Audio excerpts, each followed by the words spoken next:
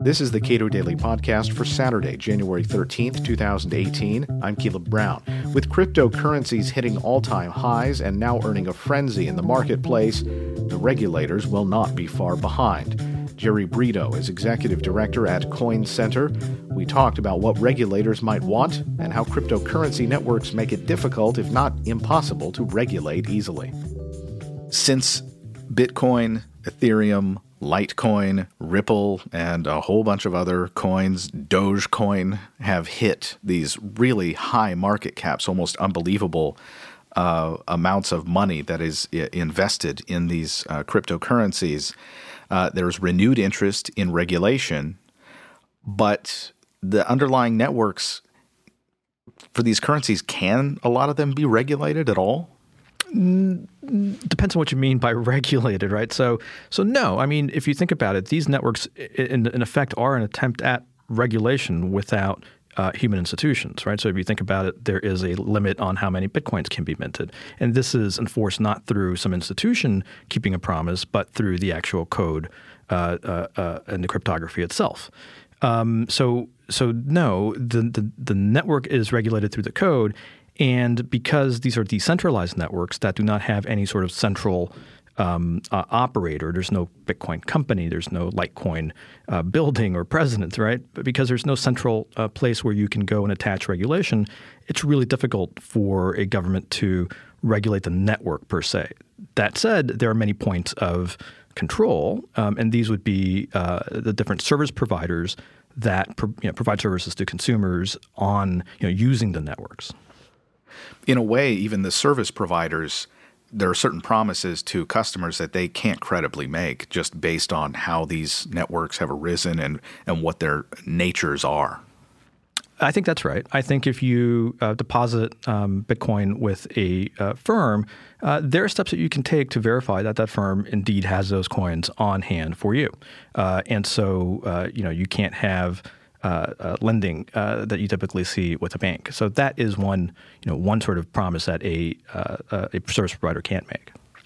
There's one interesting element here, and I don't know if you can speak to it exactly. As the pace of trades in Bitcoin specifically have gone up, that has stressed the Bitcoin network in a sense. And I guess what I think about in the banking sector is that if there's a run on the bank, some banks might shut down for a short time period and say, no, you can't get your money out. Is that a natural, perhaps a side effect, if not an intended consequence of having a network that is suddenly very highly trafficked? I think that is possible, but the solution to that is, again, because this technology is peer-to-peer and is cash-like, you don't have to use a bank, right? You can keep the coins that you own yourself, or you can keep them in, and I don't want to get too technical, but in a multi-sig wallet where maybe the bank, as it were, has one of three keys, but you keep two. And while you can use the bank's, let's say, anti-fraud or security services, you can always resort to your two keys to have access to your coins in the event that the bank goes down. So I think the run on the bank problem, it still exists to the extent that you're relying on a third party to have custody of your funds. But I think you can avoid, this technology allows you in a way that cash, or I should say that digital money doesn't, to avoid having to trust one party to keep your funds. So what are your expectations, not to say what you hope occurs with respect to how the feds or other governments approach cryptocurrency broadly as a regulatory issue? So one thing you have to keep in mind is that there's sort of this notion that Bitcoin and cryptocurrencies are an unregulated space. And you see that in headlines all the time, the unregulated cryptocurrency, Bitcoin. And that's just completely false. This is actually one of the more regulated technology products in existence. And this is because, again, not the technology itself, not the network, which is ones and zeros. You can't really regulate that. But the service providers, the exchanges, the wallet services, et cetera, these folks are subject to consumer protection laws in the states. They're subject to federal anti-money laundering regulation. They're subject to securities regulation in some cases. If you are trading with leveraged, with margin trading, you're going to be regulated by the CFTC as well. So these service providers are already regulated by any number of federal and state regulators. And so what I would hope we see is, number one, more clarity. I think in some respects we could use more clarity. What is the tax treatment of cryptocurrency is some place where I think we could use more clarity. The securities implications of new coins, I think, would be something where we could use more clarity. But we really don't need new regulation because the regulations are kind of in place. I think in other areas the regulations could be updated, but I don't think that's difficult to do. There are the benefits of regulation that some people will point to. For example, if you keep your money in a bank, you've got the FDIC looking out for you, and your deposits will be insured up to some amount of money. If you lose all of your money in a stock deal in the stock market, there are some measures of recourse for you. But with the way these networks function, they function the way they function. And if something goes to zero, it's probably because the network wasn't very good or the currency itself wasn't designed very well.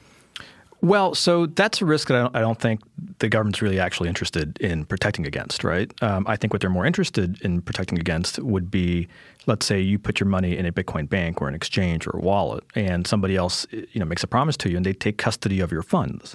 At that point, they're acting, as a bank, as you say, and in that case, they're going to, have certain responsibilities to you.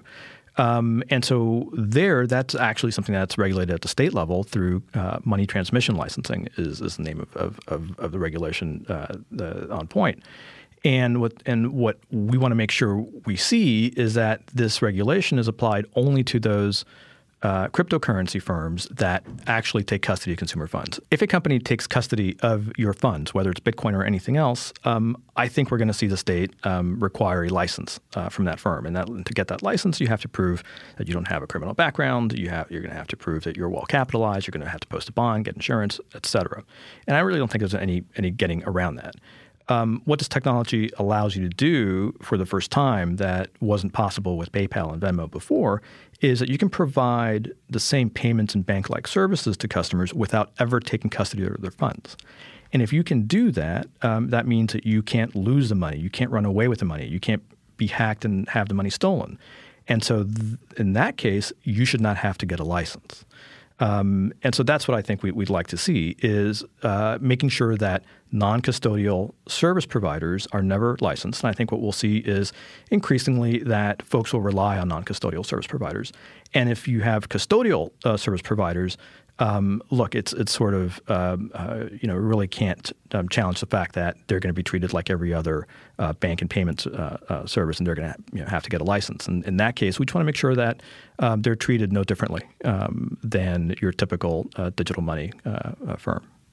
People who got their first exposure, and I mean exposure in the financial sense, to cryptocurrencies may be paying some taxes this year based upon what the decisions that they've made in that market.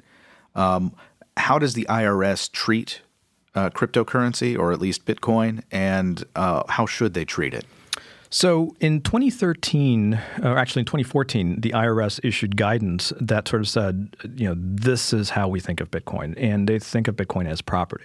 And really they only had really two choices. They could have treated it as currency, or they could have treated it as property. And the problem with treating it as currency, as far as they saw it, is this really isn't a currency in the law, because a currency is something that is the coin of a nation state, and this is not. So they treat it like property. And so that has some good and some bad. From an investor's perspective, it's good that they treat it as property, because that means that you are going to be subject to capital gains tax, which is relatively lower than the alternative, which would have been sort of your marginal tax rate, which can be high relative to capital gains. So this is good. It's subject to capital gains. On the flip side, what this means is that if you're trying to use it for day-to-day purchases, every time that you dispose of Bitcoin because you buy a cup of coffee or you slice a pizza, that is a taxable event. You have traded Bitcoin, and at that point you have realized the gain, and it is your obligation to record, report, and pay taxes on every one of those small transactions, even if it's for $1. And so that creates a lot of friction that maybe it sort of stops this from becoming a mainstream day-to-day payments solution. So what we'd like to see, and we're happy that Representative Polis, Representative Schweikert, and Congress have introduced a bill to this effect, is the creation of a de minimis exemption for cryptocurrency transactions under $600. So what this would mean is if you're using it, to buy an airplane ticket or you're using it to buy a cup of coffee, you would not have to keep track of those transactions. You would not have to owe any tax. However, if you are buying and selling Bitcoin as an investment and you're buying $10,000 at a time and selling $10,000 at a time, you would owe capital gains taxes on those. So it's the difference essentially between being a person who sells a gun and being a gun dealer.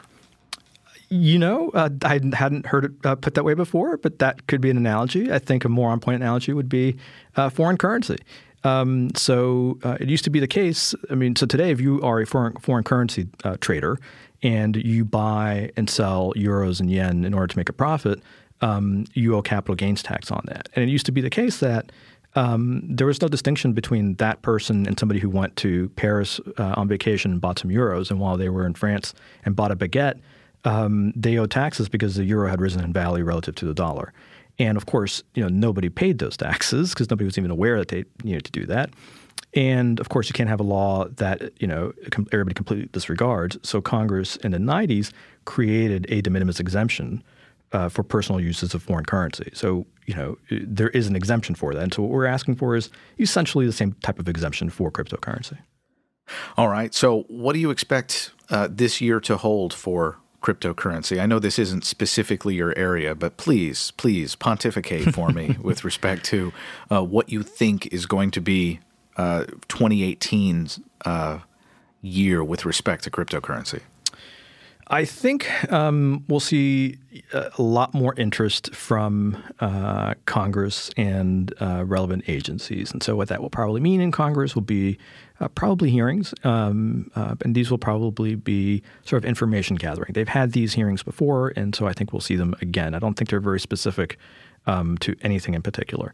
I think folks in government are concerned about the illicit uses of cryptocurrency, and so we may see bills that seek to, again, gather information and fund programs related to criminal and terrorist use of cryptocurrencies. I don't think there are going to be really any restrictions, new restrictions imposed, but I think we'll just see more learning from the government.